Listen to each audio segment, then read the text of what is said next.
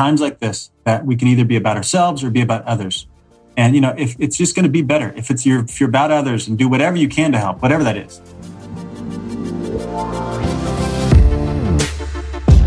Welcome, everybody. This is For the Love of Money, where we are making you unapologetic about your pursuit of success by sharing the tools, tips, and stories of those who have already made it.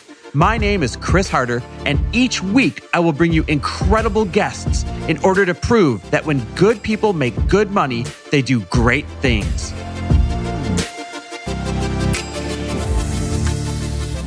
Hey, everybody, welcome back to another outstanding episode of For the Love of Money. I cannot wait for you to hear today's episode. It's absolutely awesome. Such great stories are about to be told by Adrian Koehler. Adrian is a friend of mine, but more importantly, he is a leadership engagement expert. What does that mean? It means he coaches like really big time executives and entrepreneurs, like A-lister type big time executives and entrepreneurs in the art of science and leadership, both for themselves and for their teams. Because honestly, you got to get yourself in line if you're going to get your team in line. You got to have your team in line if you're going to get yourself in line.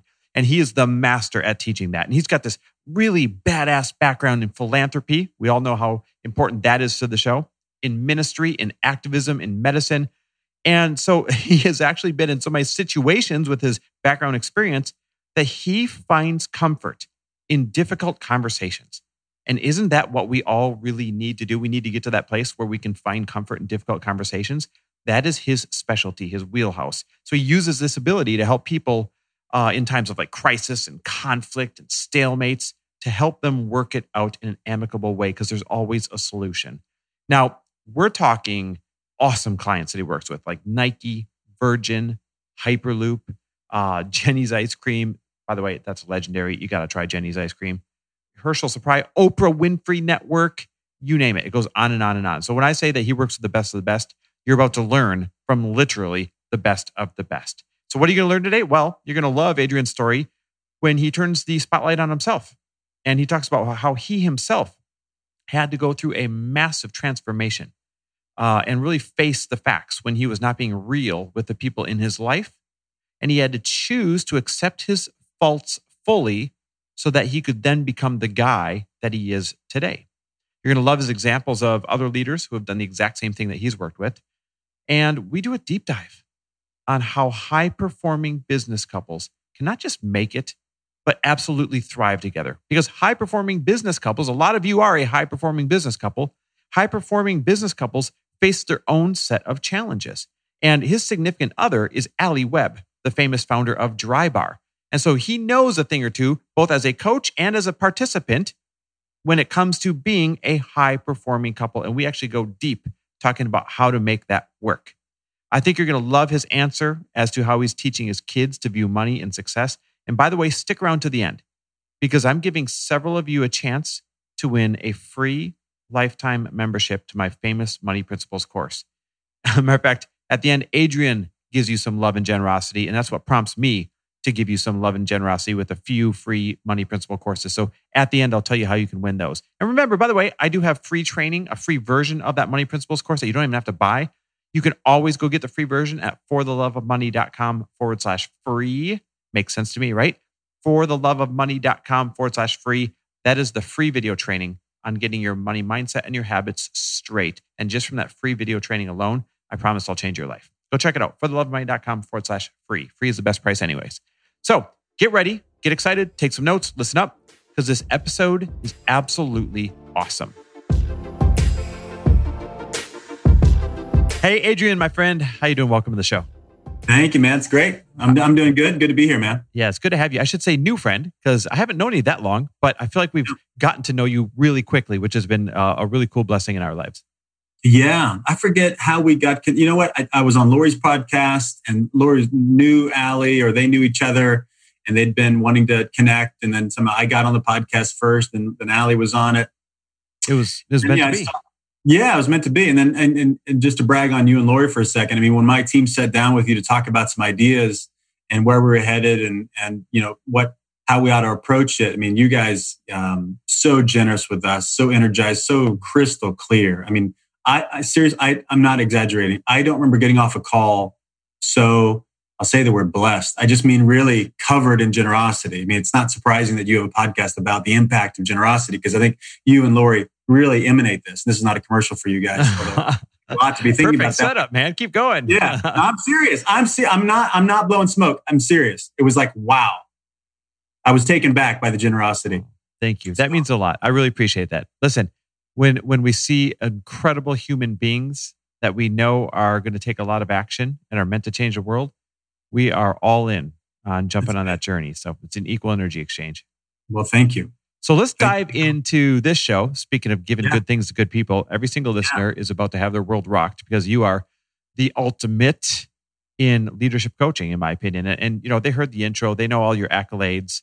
What I really want to do is start with some rapid fire, because I feel like it's a great way for them to get to know you in a hurry. And then we'll circle back around and we'll do a deep dive on some of the more important stuff after that. You in? Perfect. Let's do it. All right. So we're going to start easy. Where'd you grow up? I grew up in Salem, Illinois. Middle of nowhere, hour and a half east of St. Louis. Fellow Midwesterner. I love it. Yeah. And where do you live now? I live in Los Angeles, California. All right. I knew that. Listeners didn't know that. Favorite quote?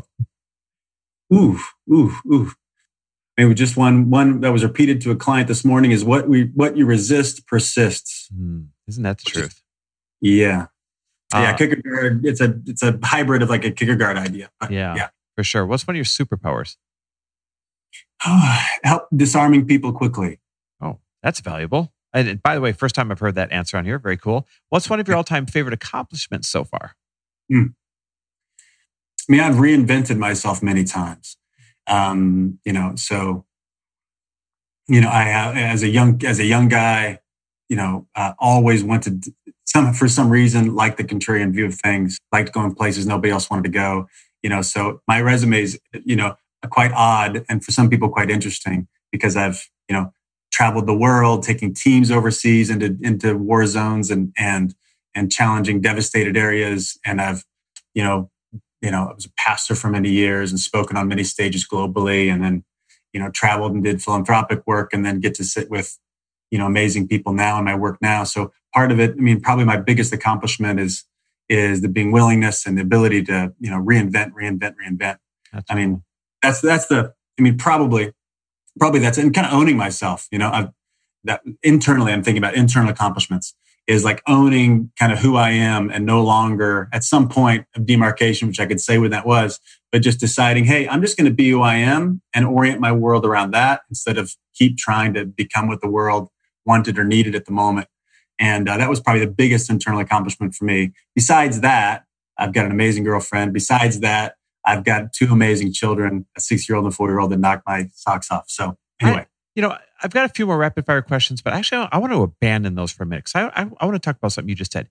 Did I hear you correctly? Did you say you do know the moment that you were totally cool with accepting who you are? Yeah. All right. Can you share that with us? Yeah. All right. Yeah. Well, I mean, I'll say the moment in time. I don't know that it's actually an exact moment. So there was a season, I suppose, but it came out of some tragedy. I mean, I had been. We're going to get in the deep end really quickly. Is that okay? That's the idea. Got it. So I've been an out front guy for a long time. I don't remember not thinking like a leader. I don't remember not being bothered by what ought to happen or what could happen, or I don't remember not being bothered by that. And I think that's a big aspect of a leader, is like, oh, what needs to happen, and it happens at a visceral level. Most leaders live with that level of angst. I did forever. I don't remember not feeling that way. So I've been a very external person and had a lot of roles in the world that were external, and lived like that, and was really good at all those. No matter what hat I was in, I loved it, and I was forward thinking and liked and trusted and promoted and all that, very on my toes. I'm either going to follow a great leader or I'm going to commandeer the ship. That was like my, attitude in my 20s for sure. And that had some collateral damage, but learned a lot. And anyway, there was a point in time when I started really crumbling internally, and it happened really slowly over time. And part of it was, I think, from that, like I had spent a lifetime kind of really externally focused, which I think there's good things about that, but hadn't really built what I call the internal infrastructure to really support and sustain myself, or sustain myself in the success, or really having the habits to really keep that going. And I ended up kind of losing myself in that. And then some darkness came in, like some bad habits came in for me. I really didn't drink much at all, and then started drinking to deal with the stress and what I also wasn't dealing with on a personal level. And so drinking kind of became this escape place slowly over time. And then it got bad over time. Adrian, how long ago is this? This starting about 8 years ago, Okay. it probably really kicked in. Right. Maybe 9 years ago, it really started kicking in. And then, a lot of other bad decisions and relationships started falling apart. I was married at the time and we were distant. And I really internally was a mess, but, was kept trying to keep it up on the externals. Long story short, that stuff kind of becomes progressive and the darkness starts to become a hiding place. And then finally, one of the moments that kicked off this next season is when I finally crashed a car. I finally, hit the car. I'd been drinking. Nobody was hurt except for me, which is great. Fortunate. Fortunate. Yeah. And that really kicked off. Literally, I I was walking into the emergency room by myself to get my face stitched up. And I wrote down this thing on this. I had a legal pad of paper with me. And I just wrote down, it might not get better, but I'm going to get better. Wow. And that was the moment, right? That was the kickoff to the whole, okay, hold on. The ball game is inside of me. And if I don't get my shit straight, if I don't get myself aligned and get myself honest and get help in this specific area, but that lends towards who I can be externally, authentically externally. If I get that stuff straight, then my world can change. If I don't, then my world's going to run me. I want to go back and just make sure people heard that quote. It may not get better, but I'm going to get better. Here's what I'm hearing when you say that. Yeah. Everything externally that is trying to protect. Yeah. That might not get better. It might look crappy. Everyone might find out the secrets. Everyone might find out that my life wasn't so great, but I will get better, even though that might get shittier. Yeah, that's right. That's powerful. That's a powerful place of acceptance to know that it's now more important for you to get better than to keep the other stuff looking better. That's right. That's right. That was really the moment that kicked off a whole new season of life for me, which was a lot of asking for help, which I'd been the helper my whole life. Right? So when the helper decides to ask for help, which it's hard, and I think most of the kind of it's lonely at the top story that leaders get is that, hey, I got to be the guy or got to be the gal here. So I can't show weakness. I can't be weak. I can't voice all the insecurities that I actually have. I don't know a leader that doesn't shriek a little bit or shrink back a little bit when I start asking, hey, what are you most insecure about? They think that's bad news. And sharing it out loud, it lets the pressure off. It's like, hey, you're in, or I'll tell them what I'm insecure about. Mm-hmm. And what? You're the coach guy. And I'm like, oh no, this is the battle every day. I mean, you see the person I give you, right? You don't see what's going on behind the scenes for me.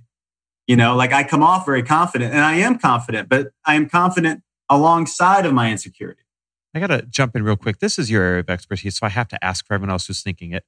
If you're running a team, if you have customers counting on you delivering, if you have the public eye on you, as most of your clients do, where is that fine line between not being so honest and vulnerable that people stop buying from you, or people don't want to work for you because their job doesn't secure, or people don't want to invest in your company, and being authentic and sharing what's really going on so that you can be real? Where is that fine line? How do you dance that line? Yeah. Well, this isn't a new idea to me, but it's a both and paradigm is what I fight for and have my clients think through is like, how do I get both? So here's what I mean is most of us run away from our dark side. Most of us run away from the hard stuff, just because that's the spacesuit that we're built into. Program our human that way. We don't ask permission. Our brain wants us to be safe and look good and feel good, be right, be in control. That's what survival is these days. So we can't not do those. Our brain's going to want to do those. But the fine line is like, how can I get both? How can I be both?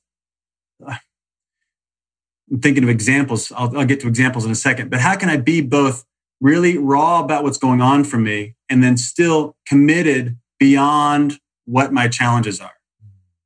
Because most people don't share their challenges because they think their challenges are competition against their success. I say no. I say the challenges are really, they're a part of the success. And I think every single leader has human beings that are also struggling, that are watching them.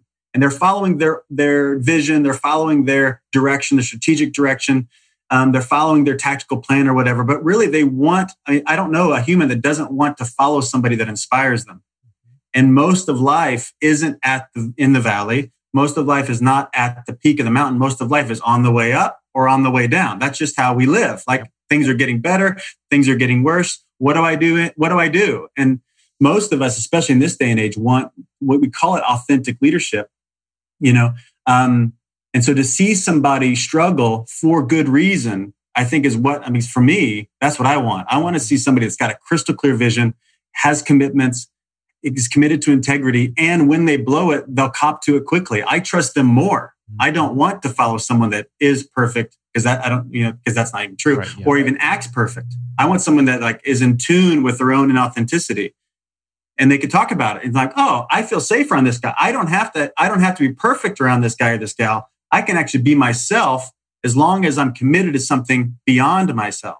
So let's go back to this story just because I want to give a tangible example for people. Sure. Back when you were in your dark spot, right before you crashed the car, and you said you were drinking too much and things were just dark for you. Let's say at that point, you were leading a team of 20 people. Yeah.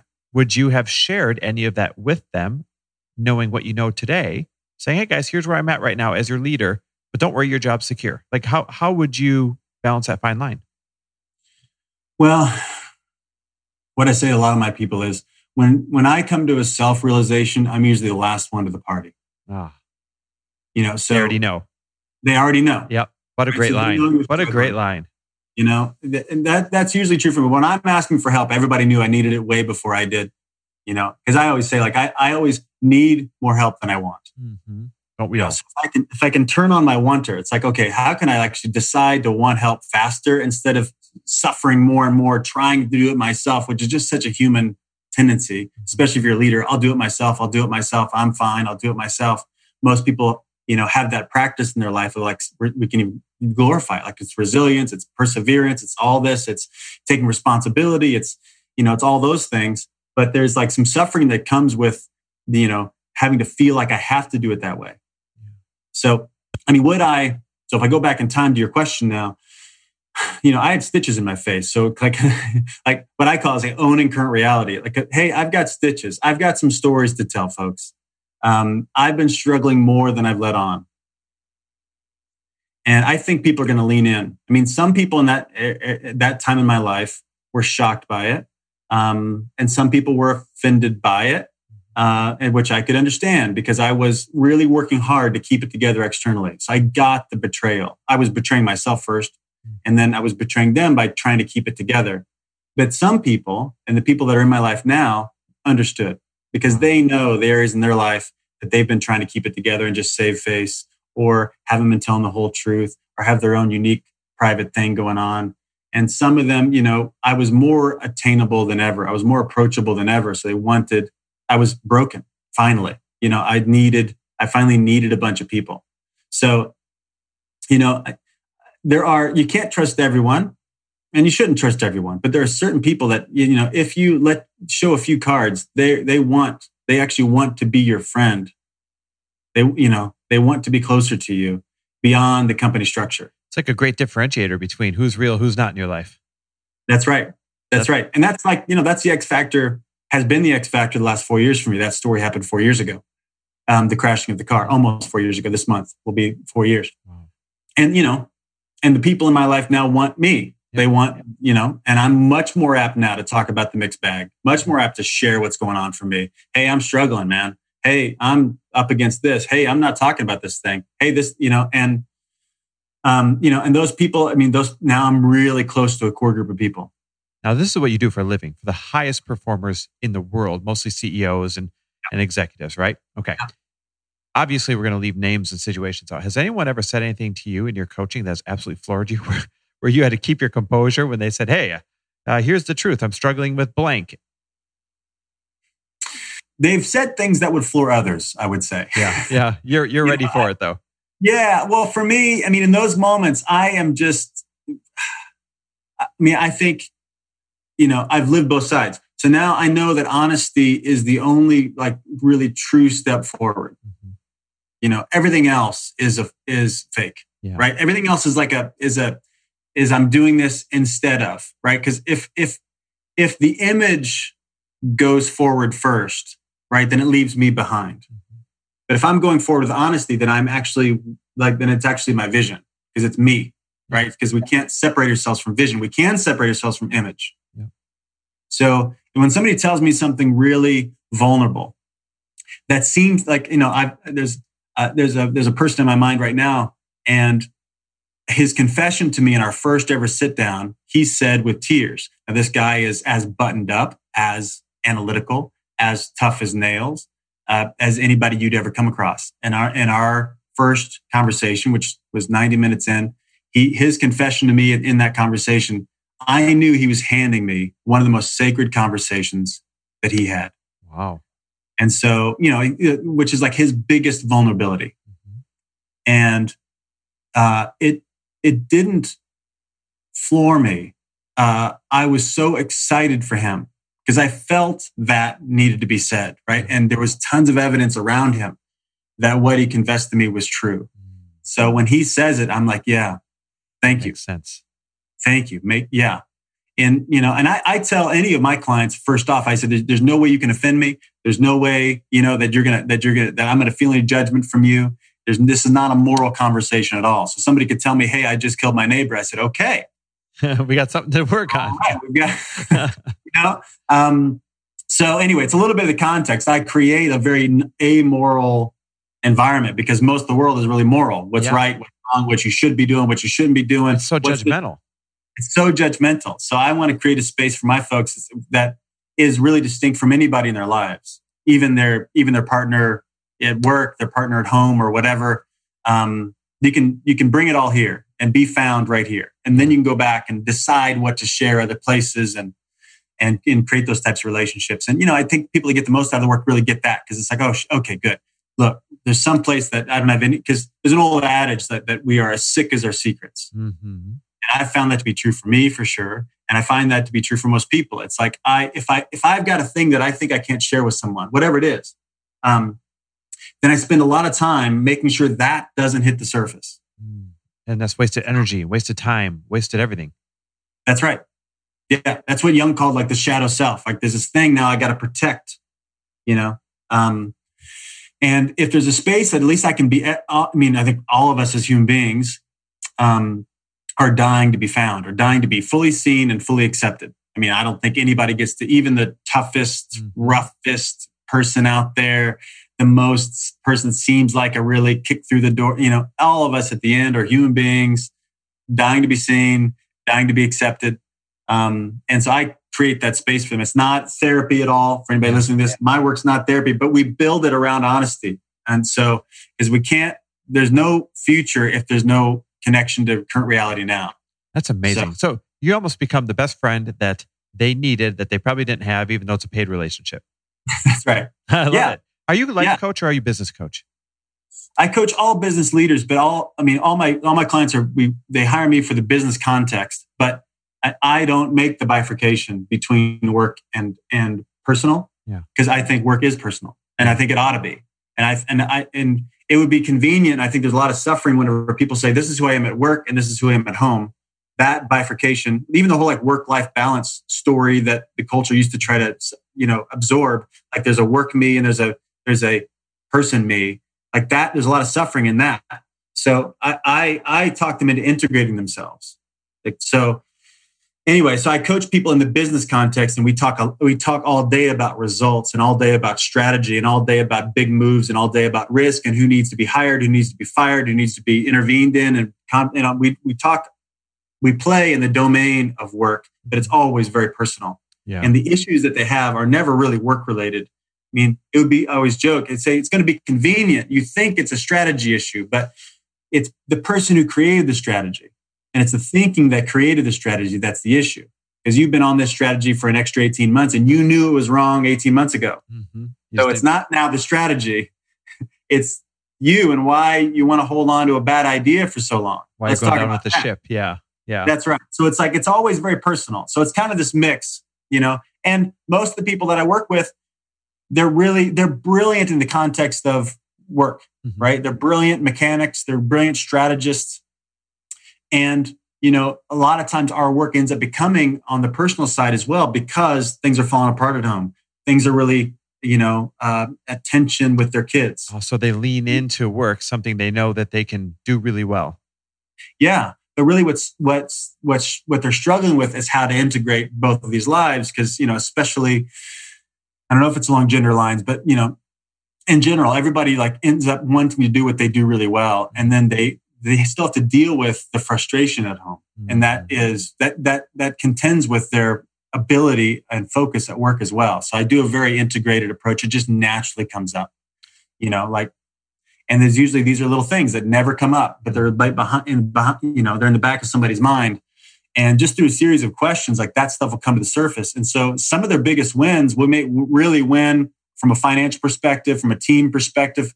But if you ask them, hey, what was the biggest win in the first month of working with Adrian? Is I finally got away with my wife, just me and her. Oh, is that cool?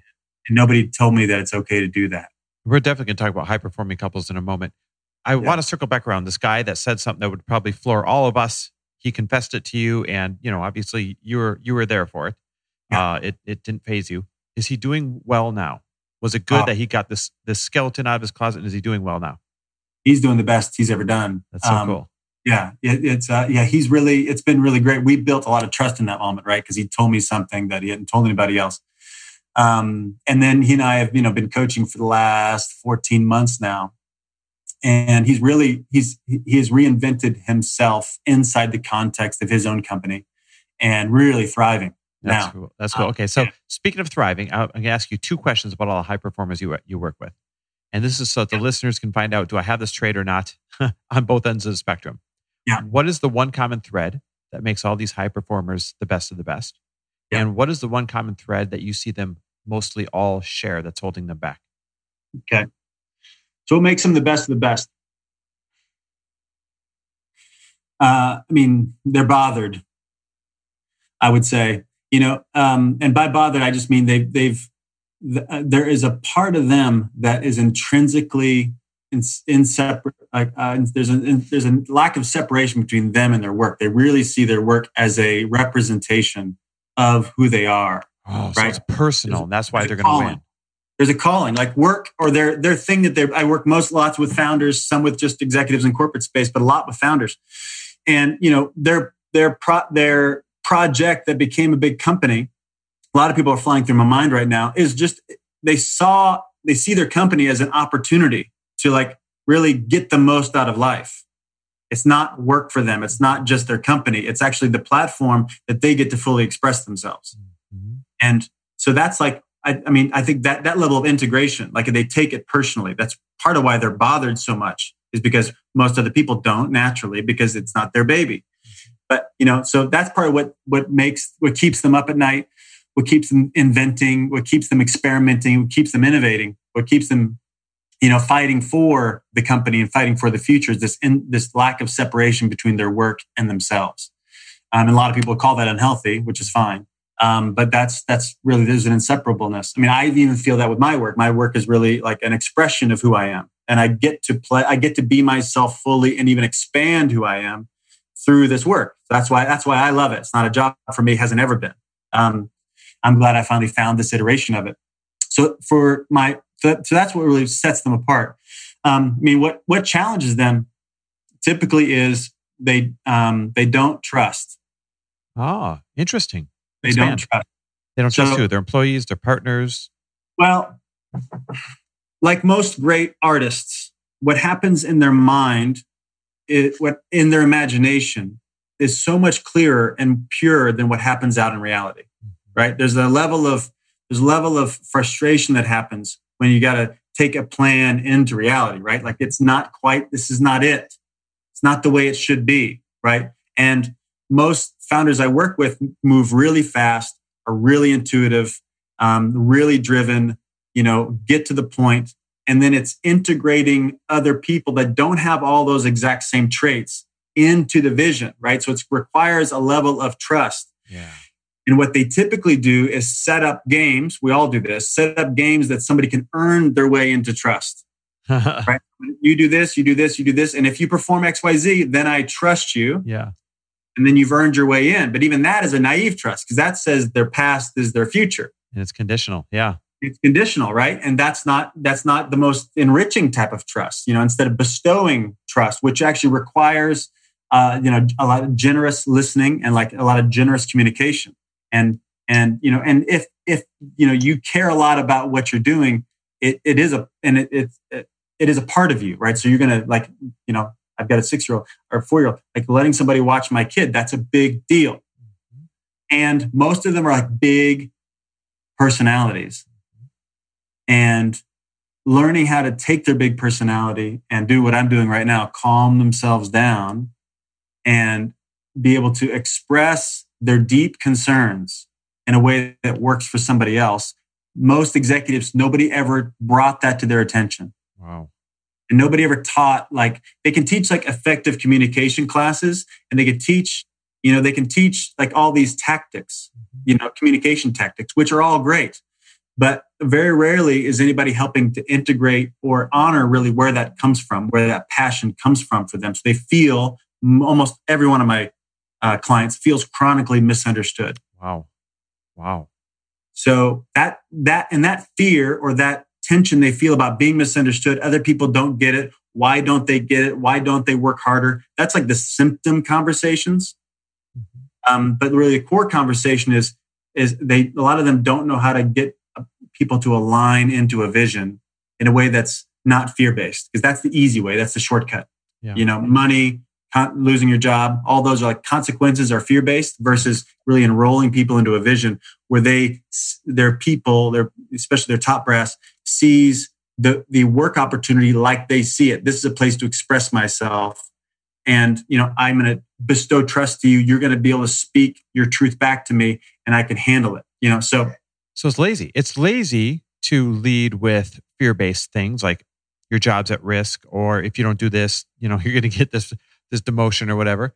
Yeah. The more difficult yet more effective way is in really owning trust, first and foremost, unconditionally, would you say, until it's lost?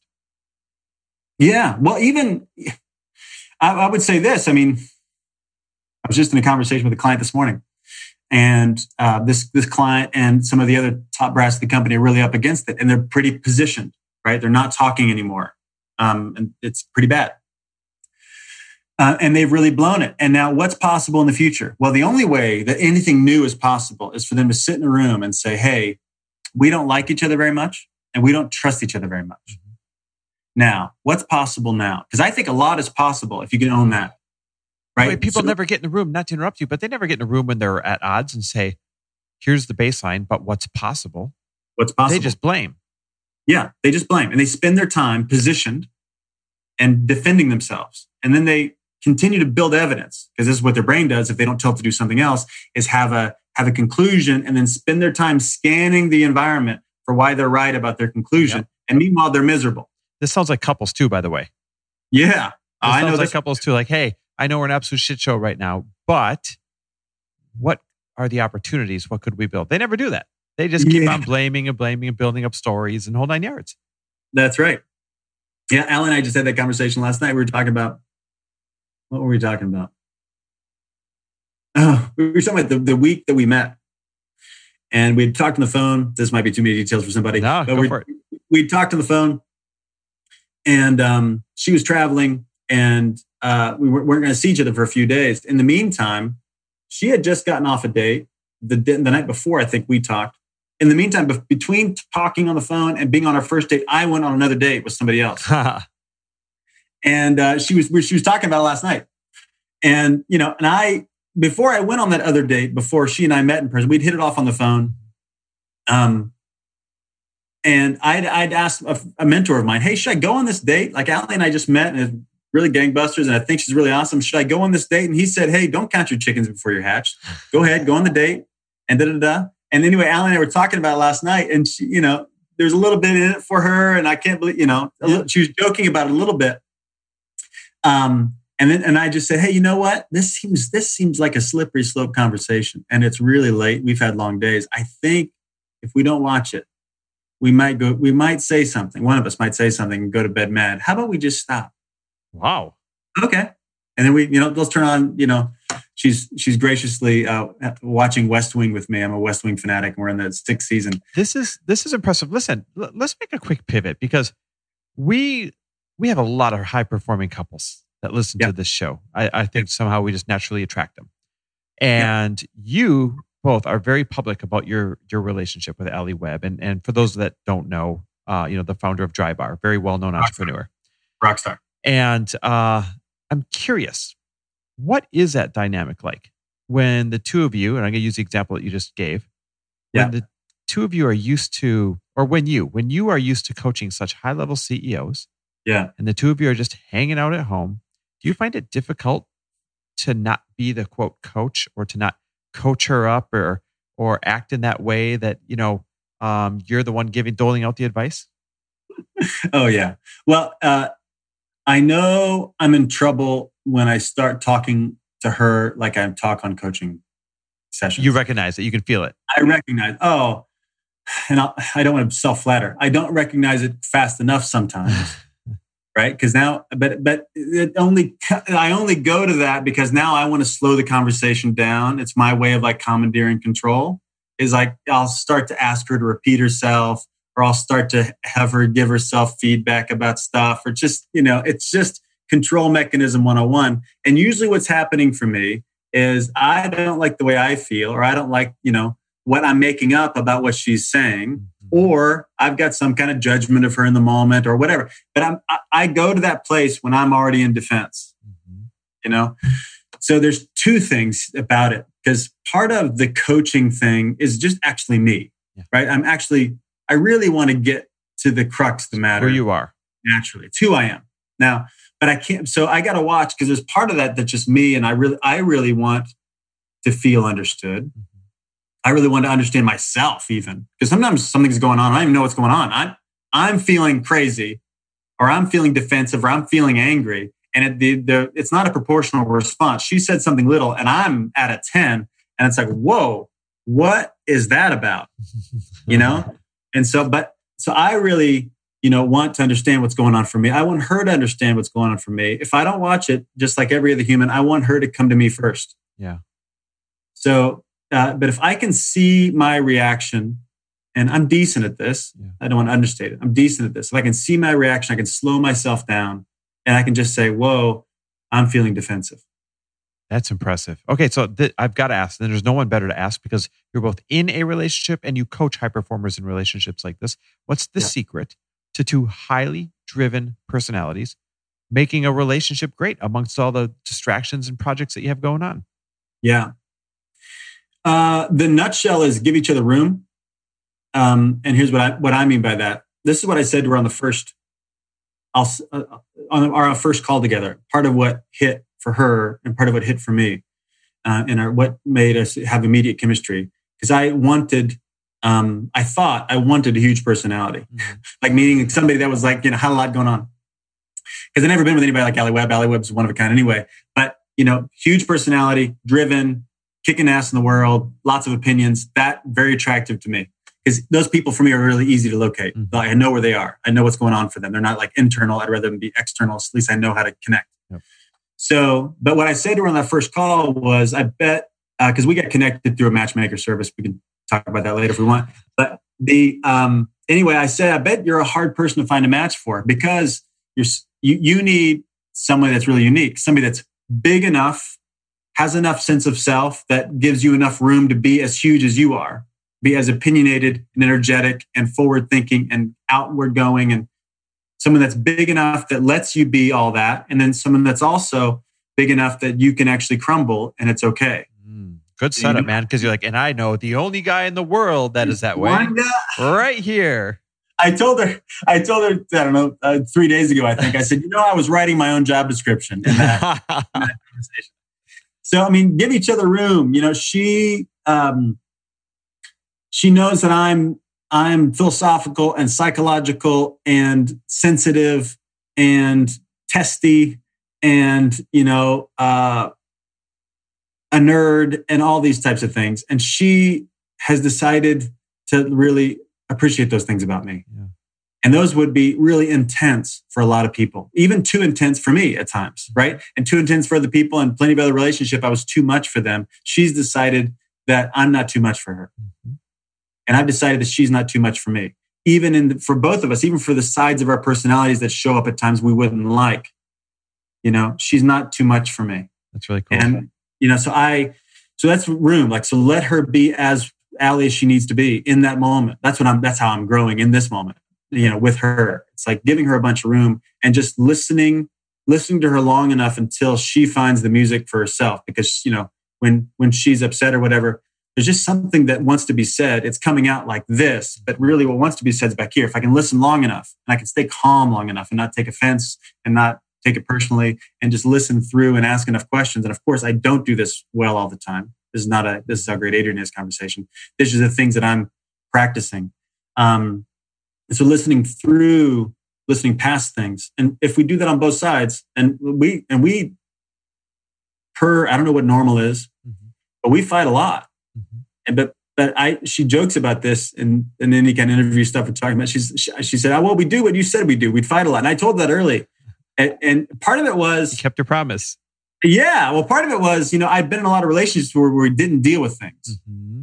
And my own makeup, and this might be too much in the deep end, but my own makeup is I can just be the martyr. I can just take it on my shoulders. I'm fine. I'll take it. I'll change, and I can easily play that role and not take care of myself. Welcome to what happened 8 years ago. And I'm not going to do that anymore. I'm going to represent myself. I'm going to represent myself, hopefully in ways that work, hopefully in ways that are, diplomatic and sweet and kind and come from a place of commitment and love and vision. Don't do that all the time. But that's what I want. I want to actually fully represent myself and not betray myself and then blame somebody else for it. But, and I want her to do that. And I want her to really contend with me, because I don't want her to, I don't want either one of us to be the center of the universe. We're together, We're partnered. And that means both of us will sacrifice so the other wins. Yeah, that's great. Best case scenario. And both of us are opinionated, stubborn, people, right? And so we're going to need to battle. And for us, we're studying the interval between first offense and when we get soft and get back to the point of love and connection. Let me take the point that you just said before we switch directions again. One more question on this subject. If you guys are both stubborn and driven, then when she has a massive new initiative that takes tons of time, energy, focus, and capital, and when you have a new initiative that takes tons of time, energy, focus, and capital, as a couple, how do you decide which one gets to lean into it, which one steps back, or do you both pursue them equally? Yeah. Well, we've been together 10 months, so we've both been charging after them equally so far. Yep. So it hasn't been you go, I'll stay, I'll go, you'll stay. We haven't needed that. But at times, both of us sacrifice for the other one to have the opportunity, or in the COVID house with the 6-year-old and the 4-year-old and the 13-year-old. Somebody's got to make sure the natives are quiet. Half of your 10 months have been a very strange world, by the way. I know, man. It's been super weird. So we haven't had to do the either or context yet. I know when people sometimes need to do that, especially when it comes to finances or leveraging time.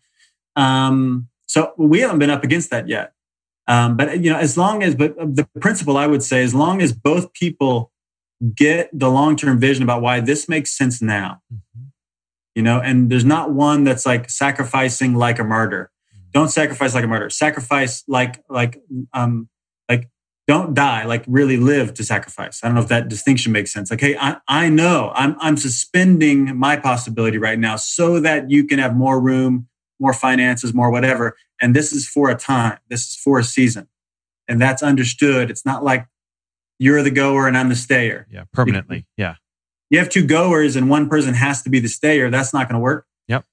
And then they're going to not like it. It's going to be inauthentic and they're going to blame the other person later, and the resentment will come out sideways. Yep. So it's just get clear about the season of time you're in, and the temporalness of it. It's like this is this season. Yeah.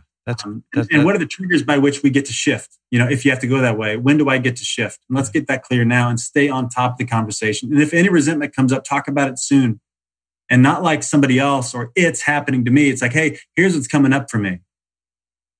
So that it's not about, so now I don't resent the decision we made 6 months ago. I'm just dealing with the feelings I have or the awareness I have or the perception I have now. I didn't know I'd feel like this 6 months ago. So I'm dealing with these feelings. I'm dealing with this perception. I'm dealing with this experience. So you're partnered even in the frustration. It's like togetherness.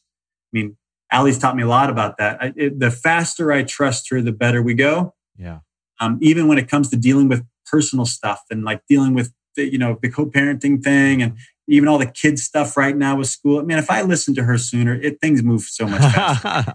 That's just a good blanket rule, by the way. 15 years in, I'll tell you, that's just a great blanket rule. No, just kidding. Yeah. Hey, you brought up your kids. We talk a lot about money and success on the show. How do you want your kids to grow up viewing money and success? Oh, I want them to make as much as money as they can. Let me get to the answer this way. Because I want to honor the legacy I'm coming out of. I came out of two parents that are both school teachers, both retired school teachers, taught for 35 years, and both givers, period. Givers of themselves, right? Any public school teacher is a giver. They're amazing. Sacrificing. My brother's a school teacher as well. And they're public leaders in a small town. My dad ran every sports league in town. My mom volunteered at church for hundreds and hundreds and hundreds of hours. They're naturally givers. So I was given that vision for, hey, you want to make a difference in life, give. And that was give for my parents. It was really give of time, give of expertise, and like train up the next generation. So I want my kids to really get clear about what their gift is. And then go do that. And however you can leverage that to make as much money as possible. Because we had plenty at my home because my parents sacrificed and my dad refereed basketball games and, did everything, to make sure I never dealt with need. And rarely ever dealt with want. I mean, they really wanted us to have, they both came from poorer families. So, but the what's possible financially really wasn't a big conversation in my family. What's possible financially just wasn't in their vision about what they wanted to do career-wise. Most people don't go into teaching to go make millions of dollars. So, I with my kids, I want them to go see the whole world and see the whole world of possibilities and find out how to create the most amount of value and really to fully be themselves. So many people that even I work with have all the accolades, have all the money, and are miserable.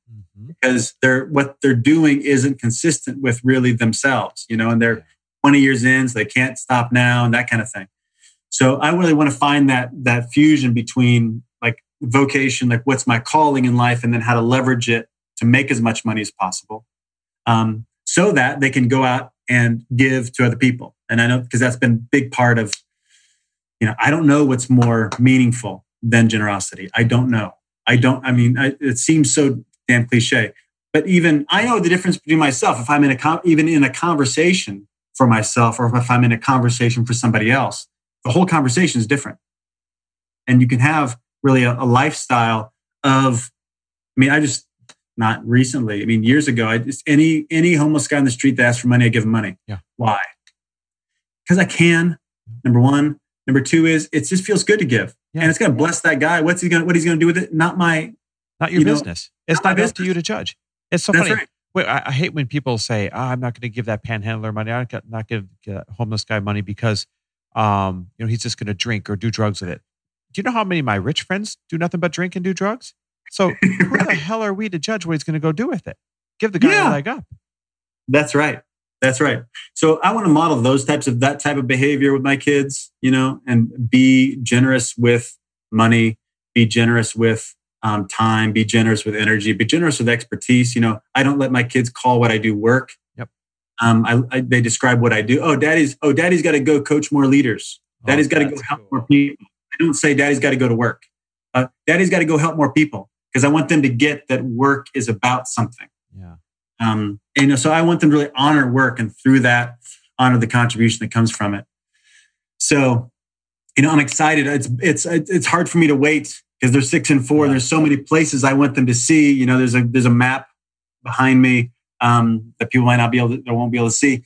But, I want them to be global citizens and understand what's going on around the world. I can't wait to take them to all the places I've been and see the needs there, not just do the touristy stuff. I want them to go see the needs and go get involved and go make a difference, even as little kids. So it's part of the coach in me.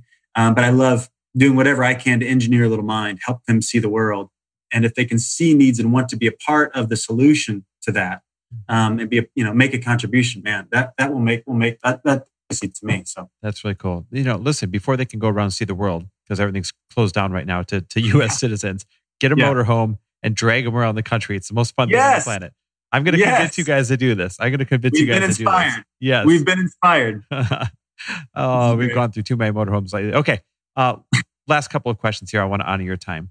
We were just talking about generosity. It's a common ethos that you and I share. And we didn't even have enough time to get into all the great philanthropic efforts that you've done over time and your ministry and everything else. I mean, you're one of the most well-rounded, great human beings I've ever met. And what I saw you do something that really stood out to me. When COVID hit, you said, I have never seen so many leaders struggling, and you wanted to do something for them. So you actually took some of your IP, you took some of your content, one of your courses, and you made it free for any leaders, founders, CEOs, entrepreneurs that wanted to help get through what they're struggling with as they navigate COVID. Is that right? Yeah. Where did they get that? And tell us about it. Yeah. So one of the, as I was describing a little bit earlier, I love frustrated people. Mm-hmm. I love people that are throwing their lives at something. And out of that, it won't be the perfect picture. And so part of that will come out like frustration. And so anyway, we've got a rally point for people that are feeling that. Like, it's not like it should be. It's not like it ought to be. It's not like it can be. Our rally point is frustratedfounder.com. Oh, great name. Yeah. Well, it's such a simple place just to go. And if you go to frustratedfounder.com and scroll down to the bottom, because what we have done is we want people to really thrive during this time. Any chaos is opportunity for sure, right? And you get to make up, it's either the beginning of the end or it's the beginning of the beginning. It's a whole new season of time, right? And you get to decide what it is.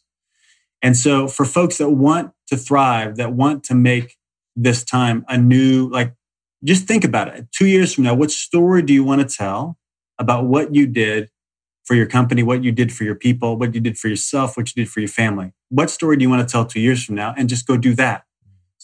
But we all need tools to do that because we're all in spacesuits that want just to survive and hold on tight and blame everybody else and keep watching the news and all the other crap that most people are doing is just surviving the moment instead of making this moment count. Like, squeeze this crisis, make something great out of it. So if you want some tools to help, just go down. I've got the course that you mentioned.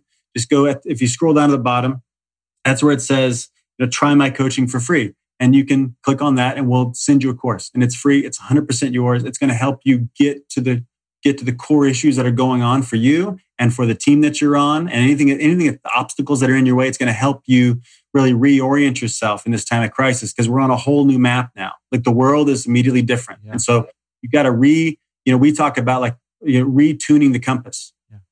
So that's going to be a free course. Go frustratedfounder.com, go down to try my coaching for free, and we're happy to help. I love that. So a lot of times at the end of an episode, I'll just do something random. And if you're giving away free courses, I'll match you only to people that will tag you on Instagram in this episode, tag you and me on what their favorite takeaway was, what they learned from you. And let's say 5. So I'll give away my course, The Money Principles, to a random 5 people that tag you and me on Instagram with their favorite takeaway, what you taught them. And I love that you're giving away free courses. You inspire me to do that. So, and by the way, you're adekoehler.com. Is it Koehler or Koehler? We pronounce it Koehler, but it's spelled Koehler. Okay. All right. You pronounce it Koehler, you spell it Koehler. It's ADE Koehler. Yeah, Koehler. Yep, on Instagram. So tag Adrian, tag myself with your favorite takeaway. I'll pick a random 5 of you to get the Money Principles course for free. And every single one of you, go take him up on his offer at thefrustratedfounder.com to go get his course for free. I've seen a lot of people doing this where they've taken a couple of their courses and made them free. And I just interviewed somebody a little while back who did the same thing with every single one of her courses. And it's that time of year, or that season that we're in, where people need that. So I really applaud you for that, man. Yeah. Well, leaders step up. I mean, not to say this about me, but it's times like this. right? It's times like this that we can either be about ourselves or be about others. And, if it's just going to be better, if you're about others and do whatever you can to help, whatever that is, do whatever you can to help, man, it's going to win. You're going to come out the other side stronger than you were before. It's a whole new reality and hopefully a whole new you. Like these are the opportunities. So thanks, man, for this conversation. Love you. Love Lori. Love this mission here. Love your stand for generosity in the culture, man. And, I hope more and more of this thrives. And I hope this is the, how people get taken over and okay, how can we give the most? So anyway, thanks for being the example in the culture. Right back at you. Thank you for being on. Thank you for your time. Thank you for everything you taught today. Seriously, couples, business people, everybody in between, they're going to get better by listening to everything you shared today. So I appreciate you, buddy. Thanks, brother. Thanks for listening. And if you loved this episode and know of someone else who is as successful as they are generous, please pass them on to me. It would mean the world to me if you help me get this cause and this message out to as many listeners as I can. So please, if you liked what you heard, it goes a long way if you take 30 seconds and leave me a 5-star review and share this with your friends. I'll be forever grateful. And until the next episode, cheers to your success.